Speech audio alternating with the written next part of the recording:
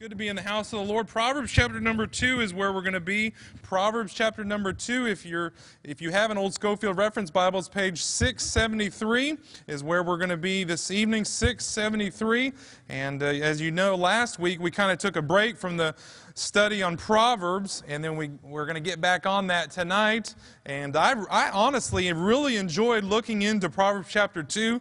To me, it just really all clicked in my mind, made sense as far as how the flow of the whole chapter goes. So hopefully I can convey that to you as the Lord has put it on my heart. But it's good to be in church tonight. I hope you all are having a good week. And, like Brother Brian was praying, it's good to come to the house of the Lord on a Wednesday night and just kind of hit the reset button. Maybe you had a rough day at work Monday or Tuesday or today, or maybe you're just plumb worn out, or maybe the devil's been on your shoulder this week about something. It's good to be in the house of the Lord and maybe get a little bit of encouragement, whether it's from the preaching, from the special music, from the fellowship, whatever your case might be. We hope that the Lord will speak to you tonight. Well, we're looking forward to the services on Sunday. Don't forget about those. I just want to encourage you to be faithful to our Lord and to our church. And I know you're faithful. You're here on a Wednesday night, and so it's good to be here tonight. Well, I was doing some reading the other day, and I came across an interesting story. And I normally don't like to read stories, but I'm going to read this story just so I don't mess it up. But there was a married couple, Brenda and Terry, and they were going out for an evening. And so what they did is they called a taxi, and the taxi came. The last thing they do when they go out like that is they put their cat out. And so what they did, the taxi arrived, and then as the couple walked out of the house, the cat scooted back into the house. Terry returns inside to chase it out. Brenda, not wanting it known that the house would be empty, so she was just kind of concerned that the taxi driver would figure out that the house was empty.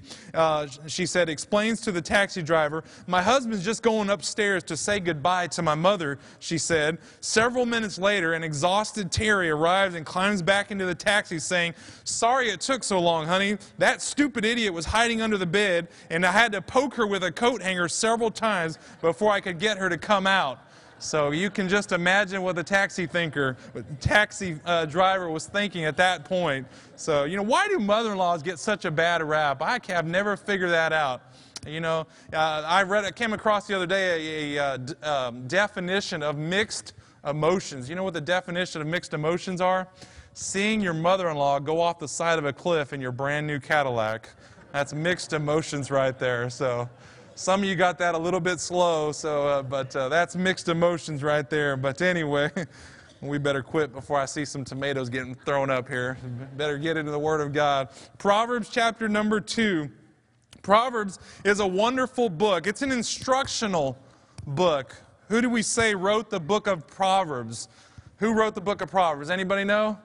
Solomon. Solomon wrote the book of Proverbs. And Solomon, if you know anything about Bible history, he was given, he was given a wish by God, and God said, "If you can wish one thing, what do you wish for?" And Solomon said, "Lord, if you'll just give me wisdom." And God gave him that wish, and he was known as the wisest person that ever lived. He was a very prosperous king. And he was writing to his son Rehoboam, and his son Rehoboam, at the end of his life, it was said that Rehoboam did evil. He was the direct opposite of his father. His father, where he was told he was very wise, but his son, we're not told anywhere in the Scripture where Rehoboam asked for wisdom.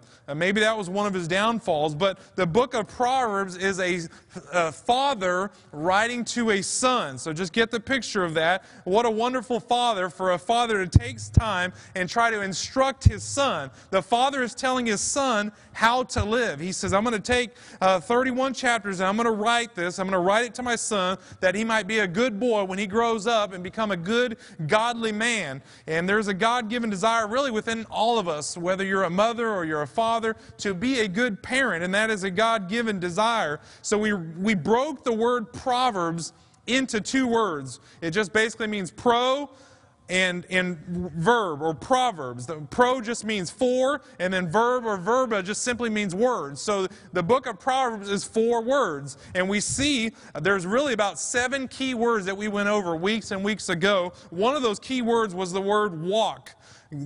Solomon is writing to Rehoboam. He says, Rehoboam, I want you to guard your walk. Be careful who you hang around. Be careful who you are around. Then he goes on and speaks about wisdom, and he's trying to impart wisdom, and he compares the wise person to the foolish person. He compares the prudent person, or he compares them to the simple person. Then he also goes on and speaks about words, how we're supposed to watch how we talk. We need to guard our words. I was listening to a radio broadcast just this morning by somebody, and they were talking about their words and how we need to guard in what we say. And just the quick little 2 or 3 seconds, if we'll just stop and think about what we're going to say before we say it can save us a lot of trouble. And so Solomon's writing to Rehoboam. He says, guard your words, guard your mouth. Boy, how many times, maybe as a husband or as a spouse or as a child, or maybe as a coworker, or maybe as an employer, do we say something and we go, oh, Lord, I say that.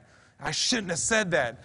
Let's guard our words. Then he goes on and talks about women, how we need to watch for the strange woman. Then he goes on and talks about wine. And the Bible says much about it in the book of Proverbs, how we're not even to look upon it, how wine is a mocker and strong drink is raging, and whosoever deceived thereby is not wise. Then he speaks about the word wealth and how we're supposed to, it's okay to have money, but let's not let have money have us. And then he goes on and speaks about work. You know, we should not be slothful. We should work. So that was kind of the first week. Then we talked about the prohibitions of a king. And we know how Solomon broke 3 different prohibitions. He wasn't supposed to multiply horses. He wasn't supposed to get horses from Egypt. What did he do? He had like 1,200 horses. So he broke that rule. Then the prohibition number 2 was you can't multiply wives. So here he is as a king, and he multiplies wives. We all know that Solomon had 700 wives and 300 concubines. So we know he broke that prohibition to the nth degree.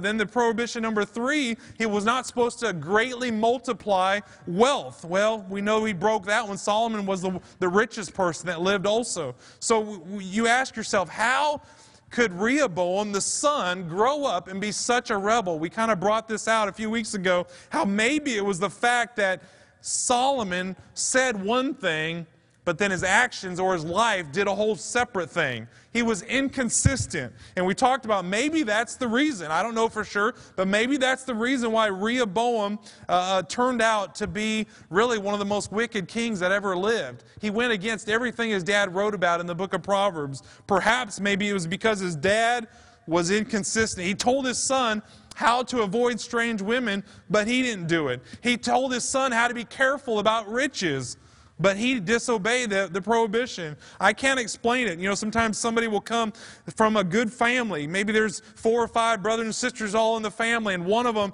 goes haywire, and the other 3 or 4 are just fine. They both grew up in the same home. They both had the good Bible teaching. They all were faithful to church, and they were all raised by the same mom and dad.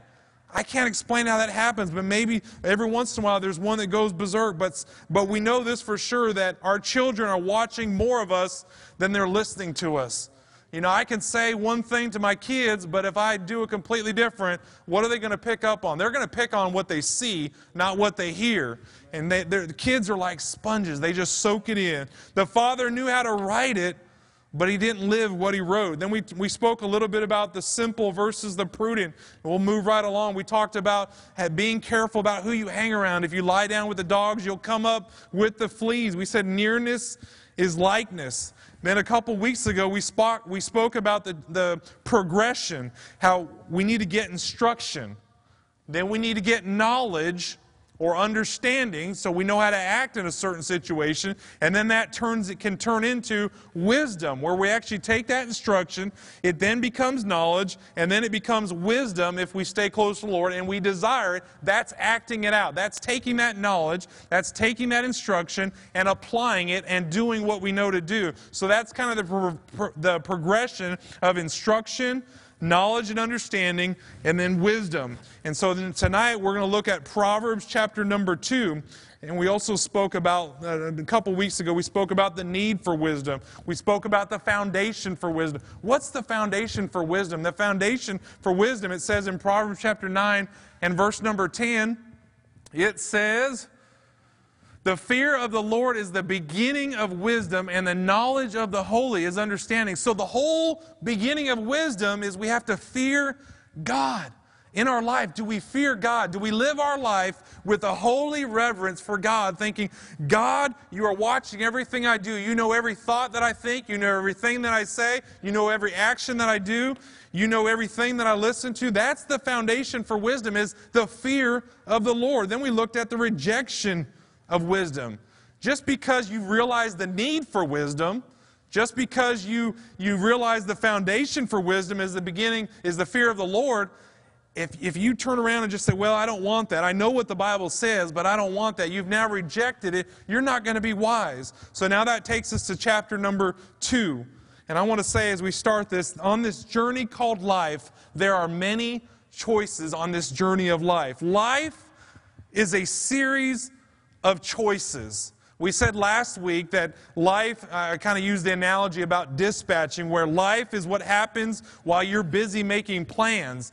But along that line is life is a series of choices. So let's say you're thrown a curveball or you're thrown a lemon and you want to make lemonade with it in your life. You have to make that choice. So we then have to live with the consequences of our choices. Whatever choice we make, we're going to have to live with that choice. We've heard it said before that all choices have children.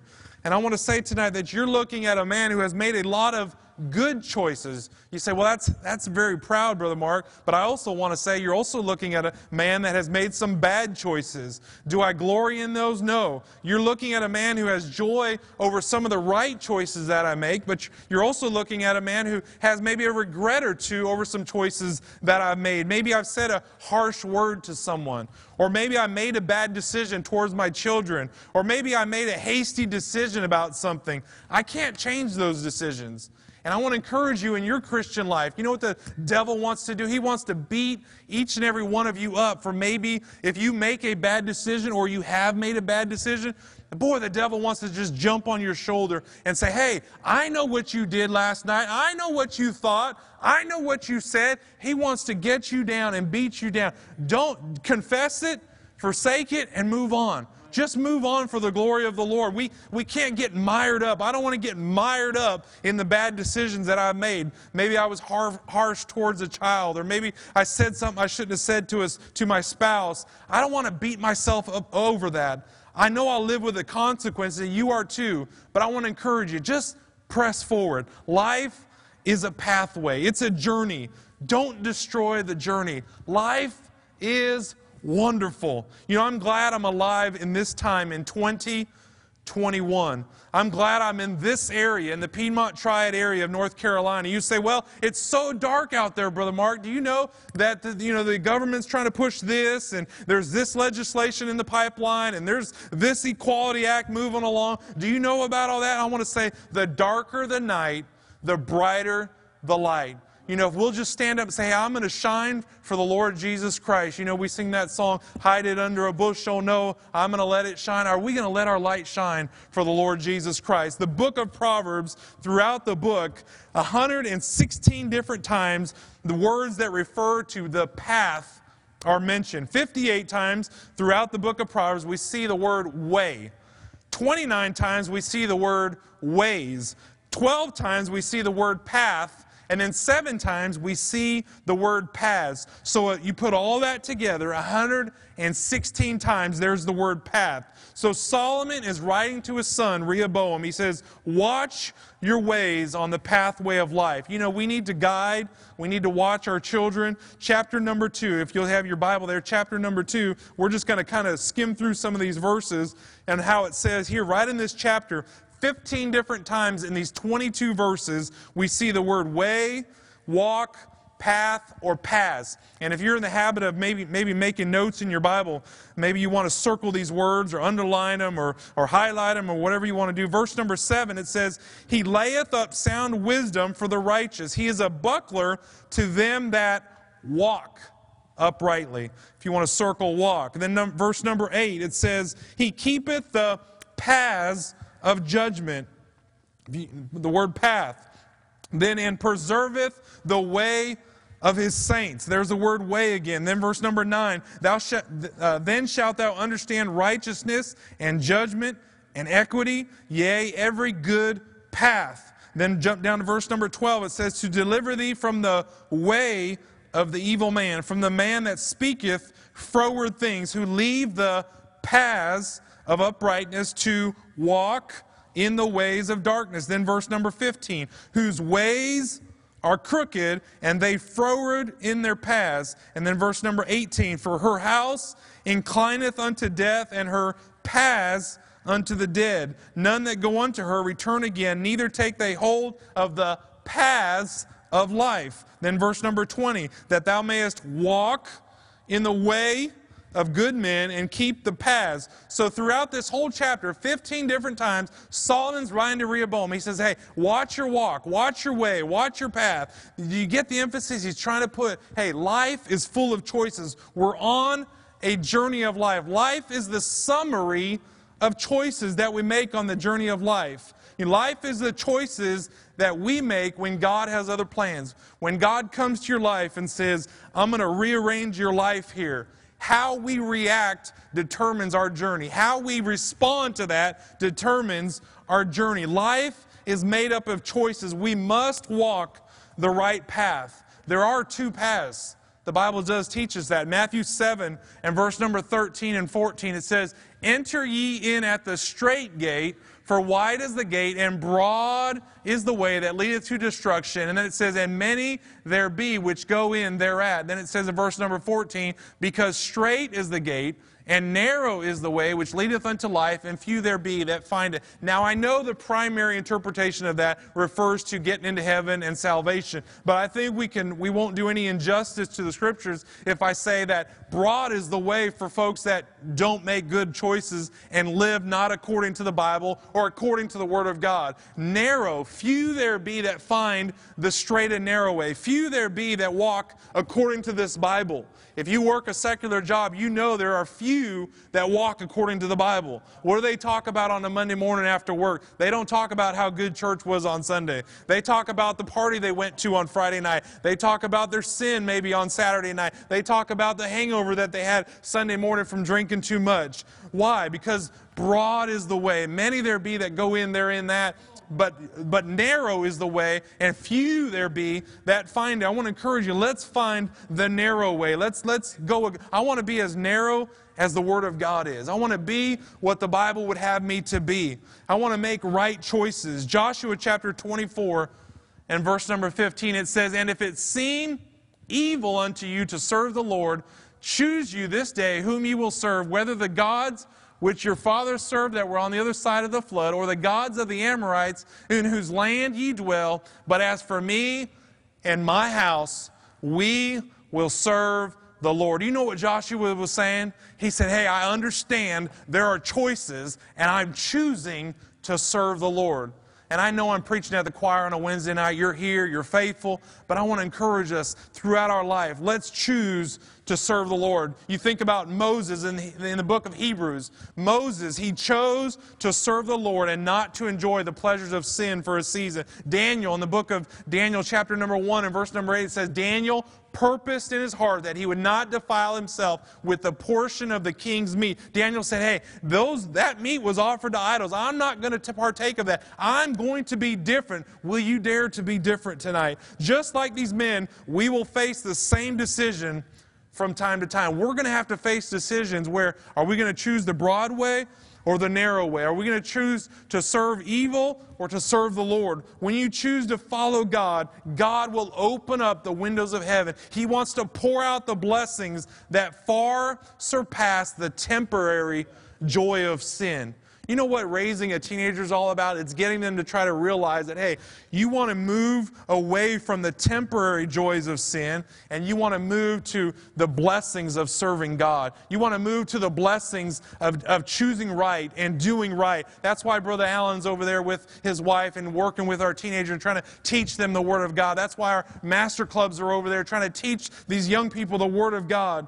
You know, I'm not sure how many of you seen the show called Wild Kratts. Maybe some of you have children. Anybody familiar with that show in here? The show Wild Kratts? 3 of us. Good, good. But I'm familiar with it. Mason loves it. What it is, it's really a neat show. Children can learn a lot watching this show. It's an interesting show. It shows a lot of interesting facts about animals and stuff like that. But Wild Kratts is an American-Canadian live action. They kind of start off with live action where these two brothers, Martin and Chris Kratt, they actually kind of film it. They talk about it, and then they jump into kind of like an animation part of the cartoon and everything. And they talk, really the aim of the show is to educate children about biology, zoology, and ecology. There's a popular phrase that they use to really springboard from the live part of it or from the real life part of it into the animation. And it's 2 little words that they say. It's the words, what if. Like, let's say if they're talking about an elephant, they're talking about how powerful the tusk of an elephant is. They might say, what if you had the power of an elephant? Now, they don't just say it like that. They go like this. They go, what if? And then they break into their animation part. But you know what? I want to give a title to my message tonight. The title, I would say, is this. Proverbs chapter 2 is the biblical version of Wild Kratts. Proverbs chapter 2 is basically writing and saying, what if? What if you as a Christian do this? There's several what ifs or conditional statements in this chapter. Look at verse number 1. It says in chapter number 2, it says, my son, what's that next word? If thou wilt receive my words and hide my commandments with me, so that thou incline thine ear unto wisdom and apply thine heart unto understanding. So the Bible's saying, if thou wilt receive my words. Then he goes on to say in verse number 3, yea, what's the next word? If thou criest after knowledge and liftest up thy voice for understanding. Then verse number 4, the very first word, what's that word?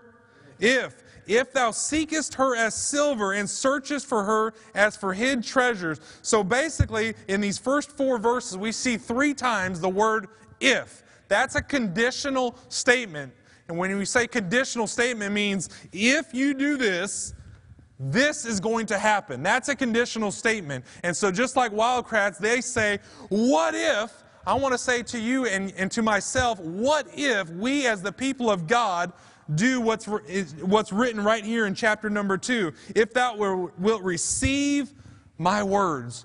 Do we take in the Word of God? Then he says, if thou wilt hide my commandments. You know what that is? That's simply valuing the Word of God. How much do you value the Word of God? How much do I value the Word of God? Then he says, if thou wilt incline your ear to wisdom and apply thine heart unto understanding. So if we value the Word of God, if we put great importance on the Word of God, then all of a sudden we're going to cry after it. We're going to want to receive it. We want our ear to hear it. We want our heart to understand it. And so our ear and our mind then become captivated by it. I mean, we think, now we value it, but now my ear wants it.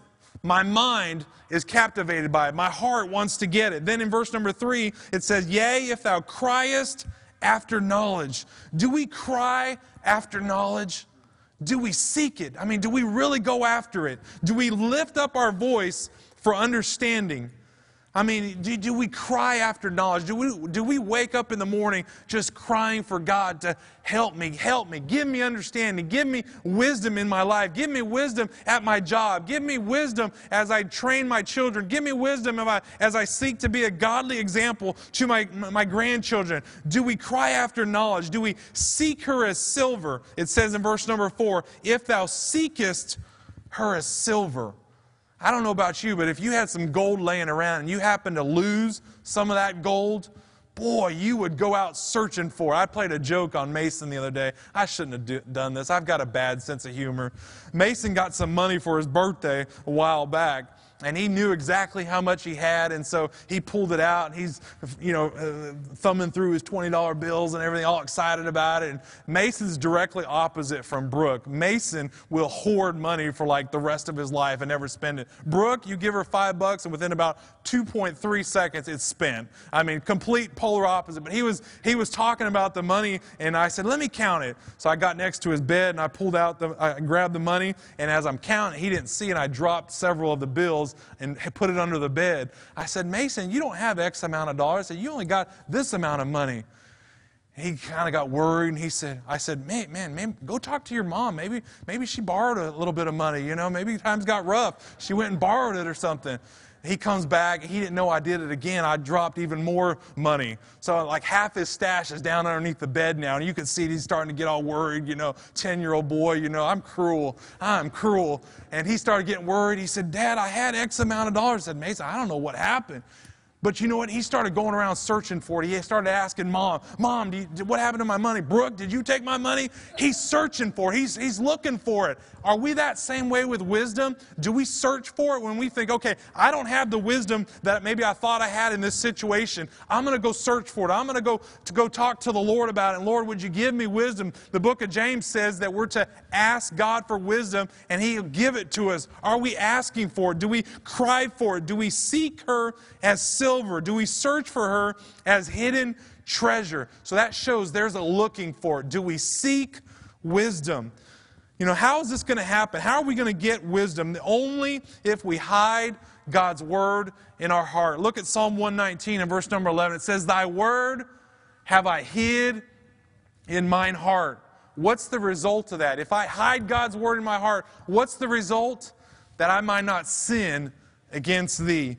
And I've said this before, but sin will keep you from this book, or this book will keep you from sin. There's no doubt about it. The more we are in the Word of God, my own life can attest to this. The more that I'm in the Word of God, it seems like the less of a pull the world has on me. The less of a pull the devil has on me. The less of a pull my flesh has on me. Not that we ever get rid of those things, but there's a less of a pull. Sin will keep you from this book, or this book will keep you from sin. I brought this illustration out to the high school chapel a couple of Tuesdays ago, and I asked them this question, and I want to ask it to you. From January 1 until today, there's been 76 days. So 76 different times you probably pillowed your head and got back up. Just by way of you thinking and doing some introspection into your life, how many of those days have you been in this book? How many days have you been in the Word of God? How many days have you opened up the Word of God and said, God, will you give me some wisdom? Will you give me some knowledge? Will you help me to understand? Will you help me to live right? That's not to beat you up. Maybe you'd say, Brother Mark, I'm 70 out of 76 days. Praise the Lord. Maybe you're 50. Maybe you're 40. Maybe you're 30. Anything is good, but let's try to be faithful with that. The Bible says, Thy word have I hid in my heart that I might not sin against God. Mason and I were going up the road the other day, and we were traveling somewhere. We were going to spend some time together, and he started asking me some questions about a certain topic and everything. I started quoting him a scripture verse. And it was Philippians 4:8, the verse about if there be any praise, if there be any virtue, think on these things. And I'm embarrassed to say, I started slaughtering the verse and not really doing a good job. He said, Dad, I know those verses. He backed up about 3 or 4 verses and then said all the verses leading right up to Philippians 4:8. And I was like, wow, what's he doing? He's hiding God's word in his heart. That's what we need to do. Life is a series of decisions. There is a choice. Will we listen to God speaking? Teenagers, I know they're in another room, but we challenge them. Will they listen to their mom and dad? Children, will they listen to their mom and dad? Will they listen to a youth pastor? Will they listen to a pastor? Will they listen to a school teacher? Will they listen to a school staff? Will we take in the Word of God? Do we cry after it? I think about, my mind sometimes it kind of thinks in way of pictures, but I imagine a little baby bird. And what does that baby bird do? It sits in the nest. And what does mama bird do? It goes out and gets a worm, brings it back to the baby bird. And then what does that baby bird do? It opens its mouth real wide and just asks for that worm. Are we like that little baby bird? God, give me wisdom. Give it to me. I want it. Do we seek it? Do we go after it? I thought about this. When our pastor gets up and rails on sin, do we bow up? Or do we think, boy, he's preaching the Word of God. He's trying to help me. So many people will bow up, and then all of a sudden they shoot an email to the preacher the next day, and say this or say that, or he gets a phone call, and all he's trying to do is preach the Word of God to us. All he's trying to do is sincerely help us and help us draw closer to the Lord. Do we bow up? I want to ask you, what if What if we cried after? What if we received God's word in our heart? What if we cried after knowledge? What if we sought her as silver and just went after her? We see the consequences, verses number 5 through 8. What's a consequence? If we do these things, here's a consequence. Verse number 5, it says, the result is you'll understand the fear of the Lord. Look at verse number 5. Then shalt thou understand the fear of the Lord. So that's the result. The if is verse 1 through 4, but verse number 5 says, hey, if you'll do that, then you'll understand the fear of the Lord. We're not going to understand the fear of the Lord unless we do those conditional statements. And then it says in verse number 6, it talks about God and what He does. What does God do? It says, for the Lord giveth wisdom. Out of His mouth cometh knowledge and understanding. Verse number 7, He layeth up sound wisdom for the righteous. Boy, we need wisdom. He is a buckler to them that walk uprightly. He keepeth the paths of judgment and preserveth the way of His saints. That's what God does. That's the first consequence. Look at the second consequence. Consequence number 2 is verse number 9. Then it says, then, so the if-then statements, it says, then that shalt thou understand righteousness and judgment and equity, yea, every good path. I don't know all that's implied right there, what it all means, but I know it sounds really, really good, and that's what I want for my life. I want to understand the fear of the Lord. I want to understand righteousness. I want to understand judgment. I need wisdom. Then in verse number 10 and 11, it says, when wisdom entereth into thine heart, and knowledge is pleasant unto thy soul, discretion shall preserve thee, understanding shall keep thee. These are some good results. So those are some of the consequences. What's the purpose of this what if? If we cry after knowledge, if we seek her as silver, what are the two purposes? There are two purposes listed, verse number 12 and verse number 16. Look at the verse number 12. So what's the purpose of this? Verse number 12 says, to deliver thee from the way of the evil man. If we're going to do these things, if we're going to seek wisdom, if we're going to cry after knowledge, what's going to happen? We'll be delivered from the way of the evil man. How many of you have ever just in your heart got sick and tired of just getting tripped up by the same sin over and over and over again? My hand's up.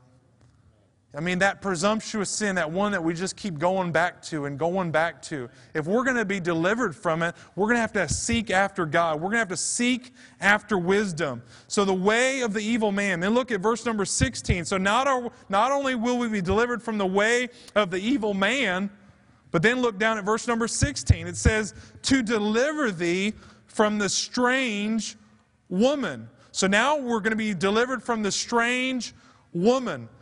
You know, there are some folks we ought not to hang around. Some folks will destroy you. Some folks will destroy me.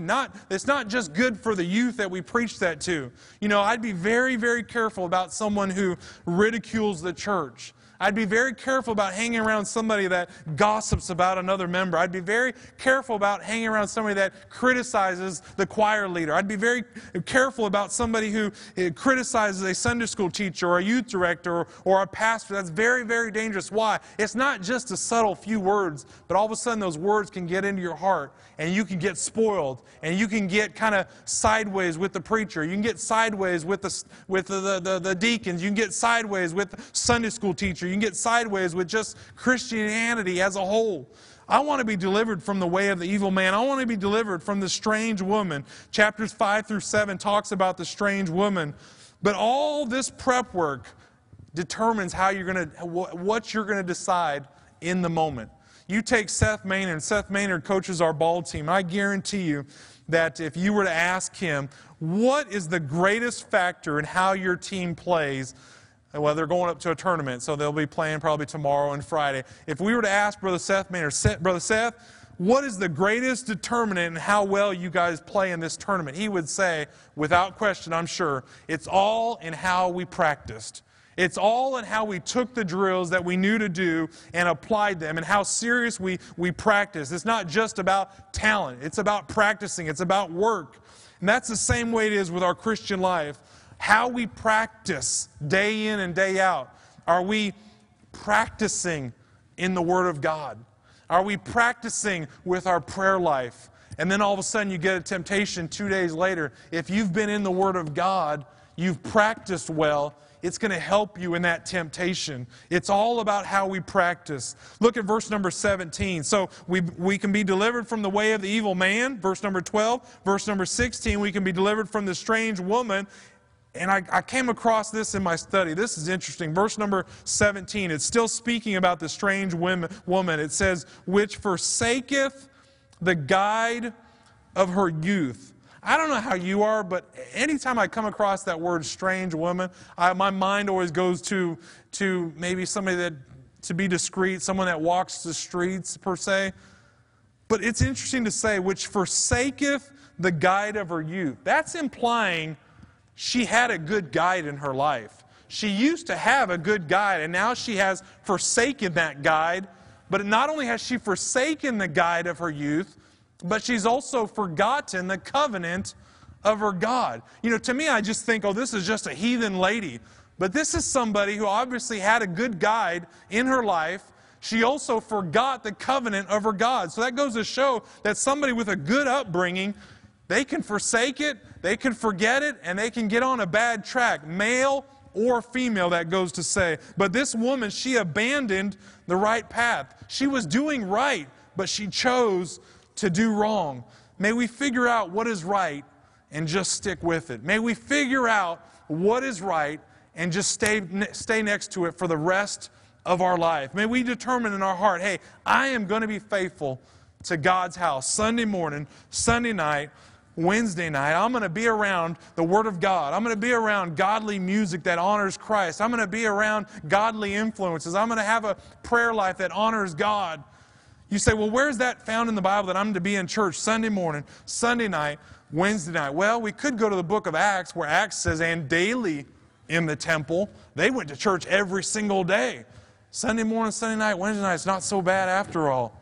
And it's the least we can do. That's our reasonable service. I pray that we'll begin to pray and look forward to Sunday coming up. Then in verse number 20 through 22, and we'll close. I'm aware of what time it is. Verses number 20 through 22 is the summary. He's trying to wrap this whole chapter up. So we've got the what-if statements. Hey, what if you sought for wisdom? We'll have some consequences. Some good will come our way. We'll be delivered from the way of the evil man. We'll be delivered from the strange woman. But then look in verse number 20, that thou mayest walk in the way of good men. If we have wisdom, we'll walk in the way of good men. We'll get around other godly men in the church. We'll get around other godly people in the church and be influenced for right. And keep the paths of the righteous. For the upright shall dwell in the land, and the perfect shall remain in it. Then it says in verse 22, but the wicked shall be cut off from the earth, and the transgressors shall be rooted out. I want to ask you, will you seek after instruction?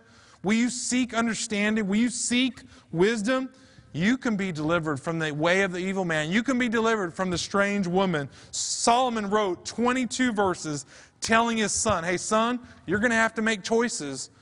Will you make the right ones? Whatever choices you make, we're going to have to live with them. I'm going to have to live with them. You're going to have to live with them. I want to have blessings and not regrets. I want to ask you, what if? Proverbs chapter number 2, a good chapter on what if, the biblical version of Wildcrafts. Let's have every head bowed and every eye closed. And as